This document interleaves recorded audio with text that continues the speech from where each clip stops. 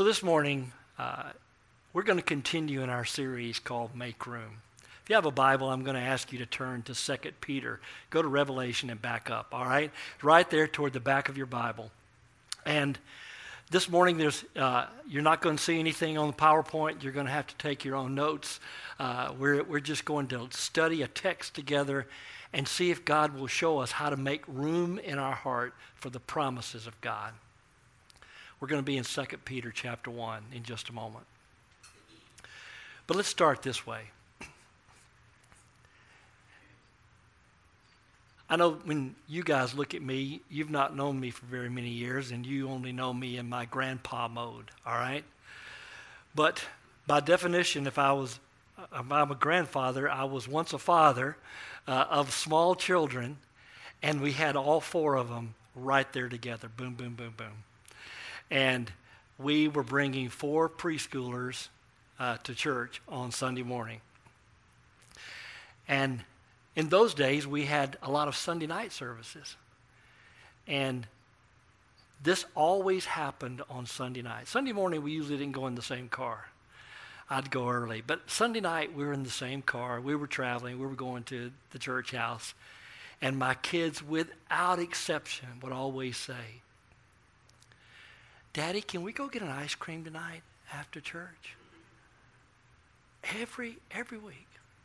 And it seemed like every week we went through the same drill. I said, "We'll see." And the response was, "We'll see means no." I said, "No, it doesn't. It means we'll see." So, promise, Daddy. Promise what? Promise we'll go get an ice cream. I'm not going to promise you we'll go get an ice cream. I'll promise you we'll see, all right? But I'm not going to promise you I'll give you an ice cream. Come on, Daddy, promise. Why won't you promise? And we go through the same drill every time.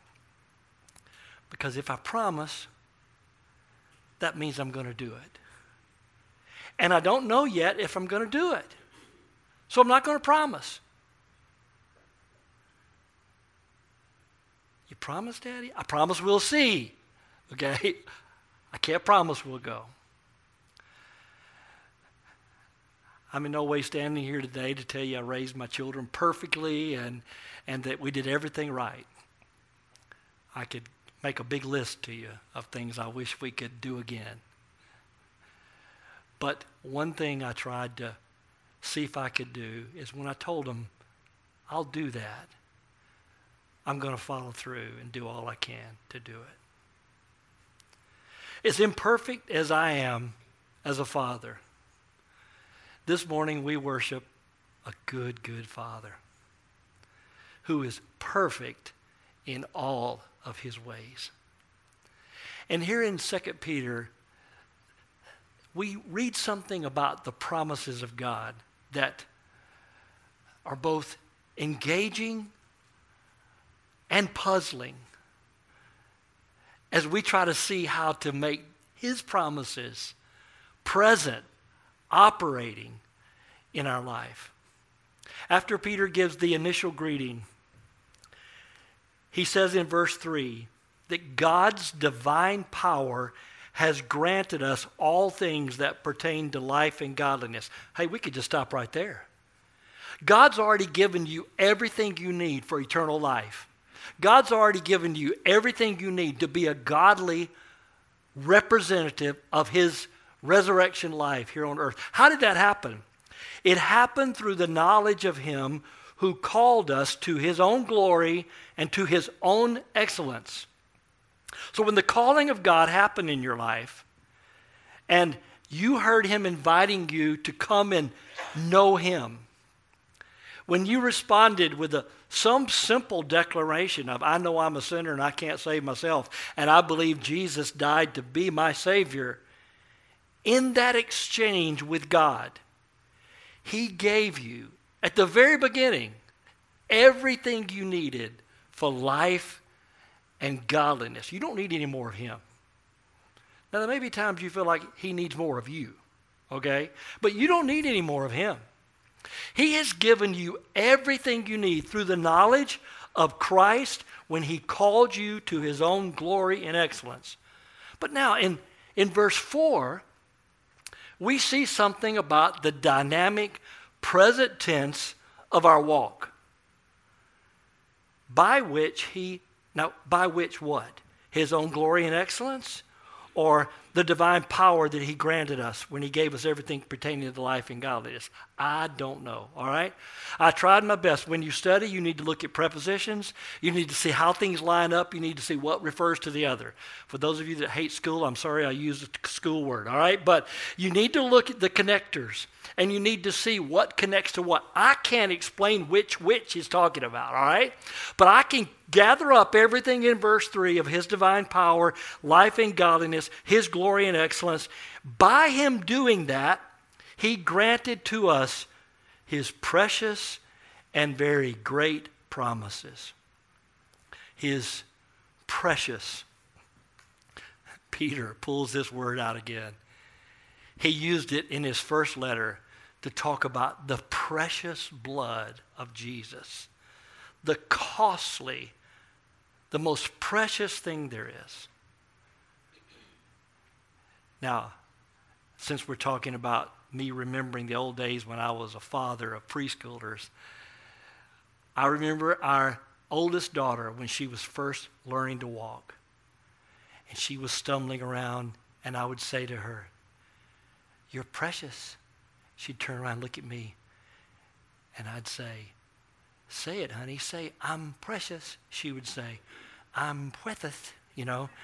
And it was so precious to hear her try to say precious.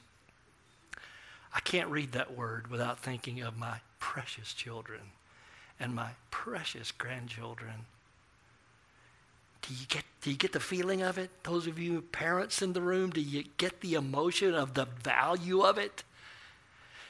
He has given us precious and magnificent, powerful, mega. Do you know anytime you say the word mega to modify anything in English, you're just quoting a good Bible word of it's mega. It's magnificent. It's bigger than you can comprehend. By all of that, he gave us precious and very great promises so that there's another one of those connectors. It's like a guy directing traffic on the road, pointing you. Now go down this road. You have the precious and very great promises so that through them, through what? Isn't it David Jeremiah when he's preaching says, through what, class? Okay, so let me ask you, are you with me? Through what? Through those very great and magnificent promises, you can become a partaker of the divine nature, having escaped the corruption that is in the world because of sinful desires. Now, I want you to watch the timing of these promises. I'm very visual. If I had a marker board up here, I would try to draw it for you. So you're going to have to see it right here. Let me draw it for you, all right? By their very nature, promises go back to a point in time when something was declared or described. Then, at another point in time, you call on that promise to be a present reality, with the expectation that if you engage that present reality, there will be a future consequence. That's how promises work. The very first promise, God said, I'm going to send one who will bruise when you bruise his heel, he's going to step on your head, Satan. He promised the coming of Jesus in the garden. He promised to Abraham, by your seed, all the nations of the world will be blessed. And later we understand that promise to Abraham was talking about the coming of Jesus, how the Messiah would be born. Promise, it happens at a point in time when a declaration or a description of something is made. We see the character of God, we hear the promise of God, and then there comes a point in time that we engage that promise in a present reality. Let me show you why I think that timing is critical. Look at verse 4. In whatever means you have, He granted us precious and very great promises, so that through them, the promises, you might become partakers of the divine nature, having escaped the corruption that is in the world because of sinful desire. It seems that there's some kind of comparison that there is corruption going on and there is a sinful desire going on, but by the promise of God, you can engage the life of God into a present reality. Now let's apply that to your life. Let's take a few promises and let's make room. Got to stay on topic here. You with me? Let's make room in our heads and in our hearts for the promises of God. What would be a promise that would come to your mind? I hope one of the first one that comes to your mind is, I will never leave you or forsake you. When you're anxious, when you're worried, when you're out of control, when you can't fix it, when you feel alone, you feel rejected. Let's do all those feeling things, all right? You feel that it's not working. We hear that promise in the night. You're mine. I love you. I will never leave you. I will never forsake you. How do the promises work? We take God at His word and we engage by faith in trusting that He is who He is and He will do what He said. So that by these precious and magnificent promises, we can come partakers of this divine nature. You know, there's always a struggle going on, and it's going on in America today, and it's going on globally, of what is rightly called the error of prosperity gospel. Meaning that you can somehow claim some promise, and because God loves you, He's going to make you rich, healthy, famous, and all those things. But that's not how promises work.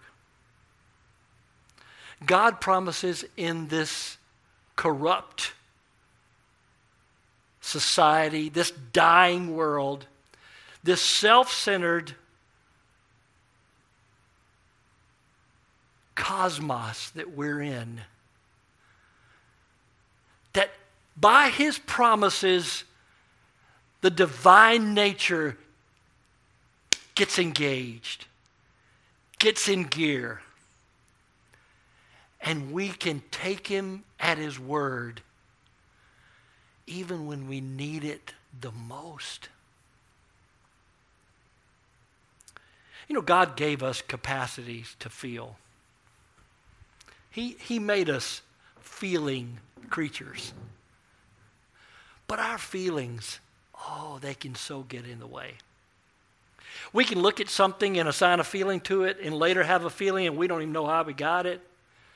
Paul said, I find myself doing what I don't want to do. I find myself not doing what I want to do. I don't understand why I'm doing what I'm doing. Anybody there? You know, you ever feel that way? I mean, your feelings are just overwhelming you.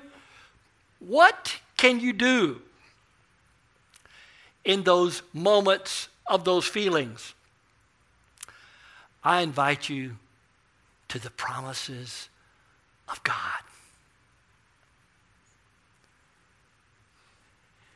He said, whoever will call on the name of the Lord will be saved. Is that you?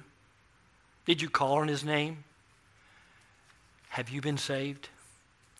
He said, fear not, I am with you. Do you really believe that he's with you? Or do you think sometimes he goes, nah, I'm going to take a break. You go ahead and do that without me. Nope. Good or bad, right or wrong, he is the God who is there. I couldn't decide this morning. I had a list of let's just take 10 promises. No, let's just take 20 promises. Let's figure out how to use these promises. And I just couldn't figure out how to make a short enough list that you wouldn't get mad and walk out and go eat lunch. So let's look at just a couple, all right? Go to Hebrews chapter 13. If you've got a physical Bible in your hand, it's just 2 or 3 pages back. If you're dialing it up, I don't know what your smartphone looks like, all right? But go to Hebrews chapter 13. Let's look at one of those promises so that we understand that by these promises, we partake of the divine nature. We engage the very character of God by the Spirit of God indwelling us of something he said about himself or something that was said about him. Now keep in mind, wait, before you get there, look, I got to make sure I've explained this right. The promises of God are in first person, I will, but they're also in another case of saying he will. Okay? It can be first person, what is that? Second person saying he will. Those are the promises of God. So we're trying to see what has he promised, what has been said about him, so that we can see that work in a daily struggling moment. Hebrews chapter 13. Did I say that right? Chapter 13. The writer's coming to the end of the book. He's starting to list some things. He says, remember the prisoners in verse 3. He talks about marriage in verse 4. Look what he says in verse 5. Your life should be free from the love of money. In case you wondered where I got that little tangent a moment ago about the prosperity gospel. This one was on my mind. You're to be free of the love of money. Be satisfied with what you have. Hey, you want to stop right there? That could be church this morning. Be free from the love of money and be satisfied. Does that mean you don't have a goal? No, it doesn't mean you don't have a goal. Does that mean that you don't go to work to make money? No, it doesn't mean that. But it means that you've come to the decision that you will never be satisfied with stuff. You'll never be satisfied with status. You'll never be satisfied with the things that you know are temporary. Be free from the love of money. Be satisfied with what you have. For he himself has said, I will never leave you or forsake you. Why would those go together? Why would the writer, inspired by the Holy Spirit, put almost in a hinge, be free from the love of money and be satisfied with what you have? Why? Because if you have Jesus, if you know his indwelling presence, if you know he will never leave you and forsake you, what do you need? What are you so stressed out about? I mean, what are you trying to accomplish or prove or hang on to? And then look what he says. He quotes another Old Testament verse. Therefore, we may boldly say, the Lord is my helper. I will not be afraid. What can man do to me? Wow. Have you ever stopped to think sometime when you're really arguing about something, after you get all that worked up stuff going in you, arguing about it, have you ever tried to stop and say, why does that bother me? You know what you discover? You're trying to prove something. You're trying to hold on to something. You're trying to control something. But in those moments, to hear him say, hey, psst, I'm here. I will never leave you. I will never forsake you. Lord, you are my helper. What am I trying to prove? What can mere man do to me? That's how promises work. They do work. The scripture says we're to work out our own salvation. What does that mean? Figure it out? No. It means to work out of you what God's already worked in you. To let it work.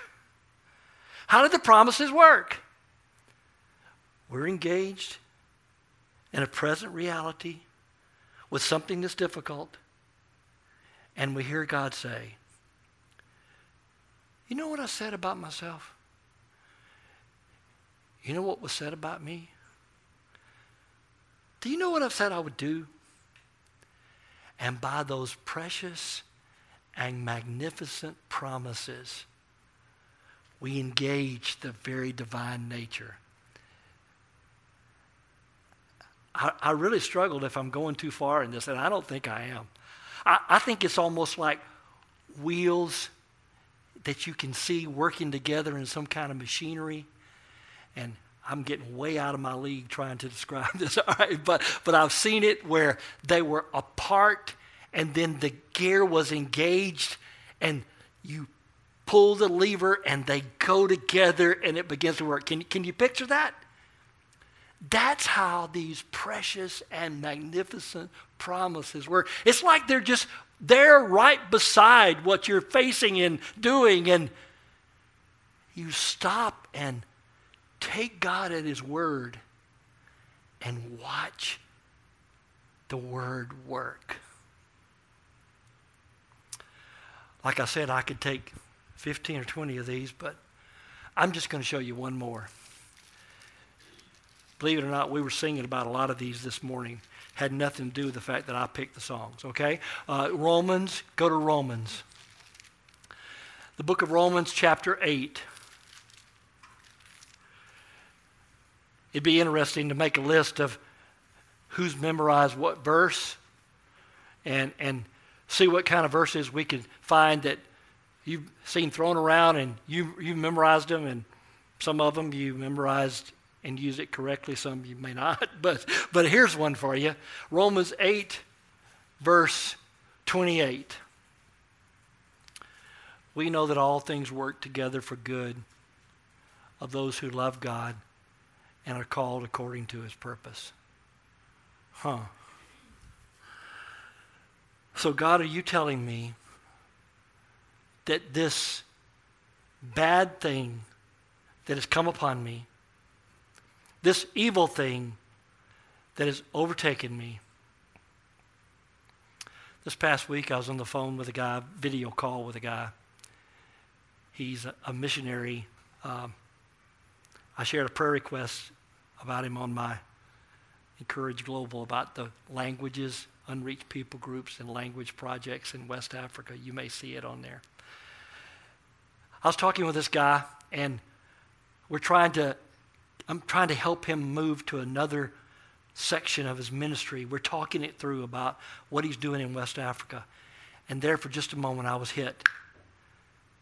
This is the guy whose son in his 20s stopped to pick up a hitchhiker about 7 or 8 years ago, and the guy killed him. His son was murdered in trying to do something that he thought was helpful.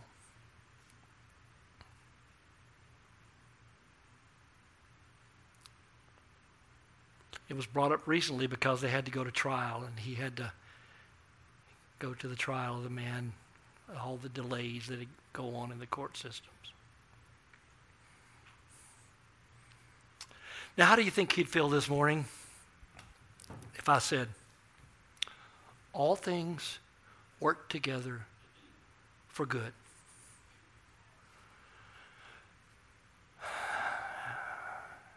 He'd probably struggle a little bit with that promise. Creator, God is good. This evil present in this world,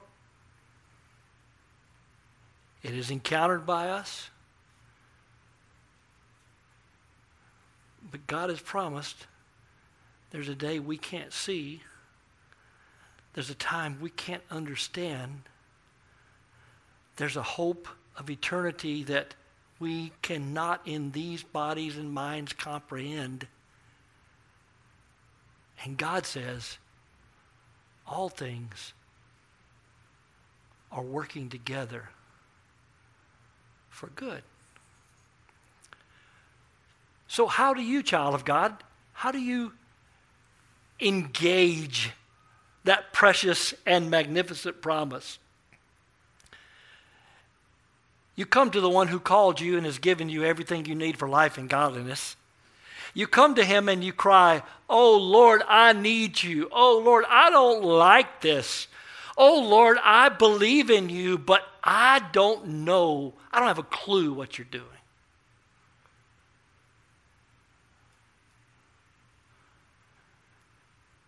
And you think God says, "Me either. I don't have a clue what's going to happen." No. He says, "Yeah, remember when you talked to that little child and you were the grown-up in the room?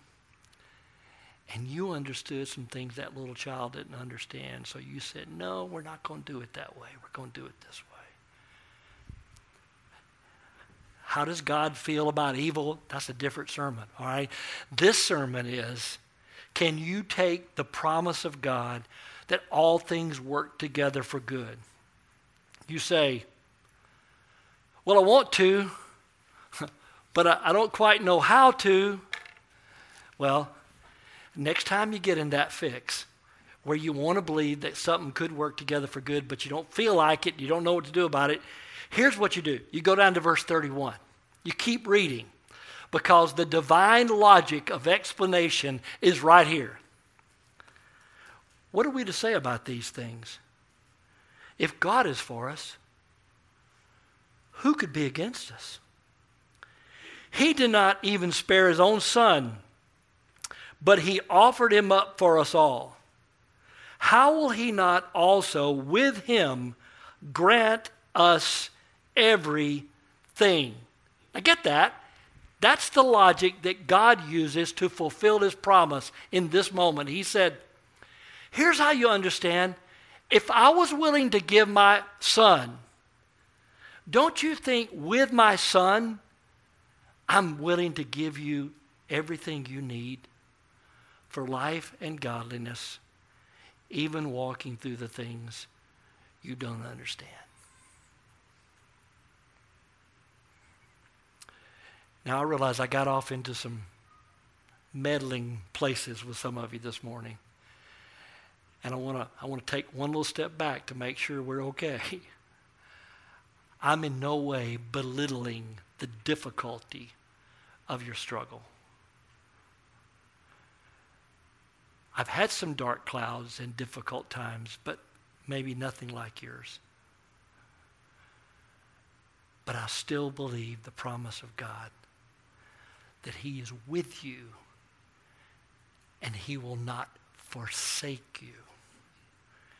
If you're having difficulty working through that, can you find that much in his promise? Because it's like being in a dark room with somebody who has on night vision goggles who can see, and they take you by the hand and walk you out. He hadn't invited you to do this alone. He's invited you to take him at his word. Since we're trying to know how to engage these precious and magnificent promises, I want to show you one more, okay? Just one. I don't know if you're counting, but I'm far short of 10, okay? Go to 1 Corinthians. I'm headed the wrong way. Go to 2 Corinthians chapter 1. Go to 2 Corinthians chapter 1, and let's see what the scripture says about the promises of God, because we're trying to understand how we make room in our life for these precious and magnificent promises that sometimes get crowded out by fears and doubts and problems and pain. Paul in 2 Corinthians chapter 1 in verse 15. If you found it and look up here, let me explain it because it's too much back and forth for us to just read through it. Do you look at me? All right. Here's what's going on. He tried to come. He didn't get to come. And they're saying, well, he didn't mean it. Why did he say he's coming? It's like, Daddy, you told us we were going to have ice cream. Why'd you go home? You see, it was that kind of thing, right? They thought he'd promised, and he couldn't make it. So he's going back and forth with them about how to keep his word. But look what he says. He says in let's just start in verse 17. So when I planned this, was I irresponsible in what I planned? Do I plan in a purely human way? I was so that I say yes, yes, and no, no simultaneously. But God is faithful, and our message to you is not yes and no. Stop right there. He said, no, maybe I couldn't keep my yes, but God is faithful. God is not yes or no, yes or no. What is God? He says, verse 19, for the Son of God, Jesus Christ, who was preached among you by Silvanus and Timothy, did not become yes and no. On the contrary, yes has come about in him. Here's why I had you turn. Verse 20. For every one of God's promises is yes in him. Every promise of God this morning is yes when it's in Jesus. We can know if we've met God through Christ that his promises to us will always be, yes, I am fulfilling my purpose. That's why, therefore, the amen is also through him for God's glory. Now here's how you put that verse together. Do you know how we often pray in Jesus' name? Amen. If you've been around church a lot, Johnny and I have talked about this. Sometimes I think all of you have been going to church as long as I have. Okay, I know some of you haven't, okay? But if you've ever been around believers or you've been around church very much, you know that there typically is a pattern when you know the prayer's ending. In Jesus' name, amen. Right? It's just kind of all crammed in there together. If we were praying right, we would start by saying, Father, I come to you in Jesus' name. He's my one defense. He's my righteousness. Oh God, how I need you. And I come to you in Jesus' name because I want Jesus to be present and working in my life right now. How desperately I need your divine and magnificent promises in him to work. And I come because I need you, yes, to be engaged in your presence. And then something in my heart cries, amen. What does amen mean? So be it. Yes, I agree. Have you ever been around anybody praying and someone's going, amen? Yeah, yep, amen. Let's just try it one time. Can you say it? Amen. You weren't right. You weren't quite ready. All right, let's just try it. Let's try it again. Say it together. Amen. What are you saying? Yes, I agree. Yes, that's right. The promises of God in Jesus are yes. And my heart cries, amen. This morning I invite you to Christ. Some of you, it's a brand new relationship. But for some of you, it's a relationship in a moment of struggle. And you have to admit to him, too many times you've not tried to do it without him. And through his great and magnificent promises, he's saying, don't resist me. Let me show up in your life and do what I'm very capable of doing. And you believe that he's working for your good, even in the bad. And something in your heart hears, this is in Jesus' name. And your heart cries, amen. Would you pray with me? Lord, we've come to you today. We've come confessing our need. We've come depending on Christ. And we want to take you at your word. You've told us that you've given us everything we need through your divine power for life and godliness. We know we've been called to your own glory, to your excellence. So let your precious and magnificent promises be engaged in our life as we take you at your word and we partake of this heavenly, godly nature of Christ in me, the hope of glory.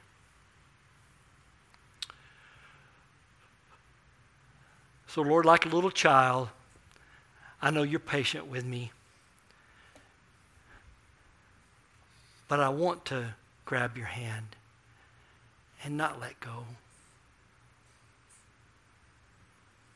So, Lord, today I pray for my brothers and sisters, some who need a precious and magnificent promise released in their daily life.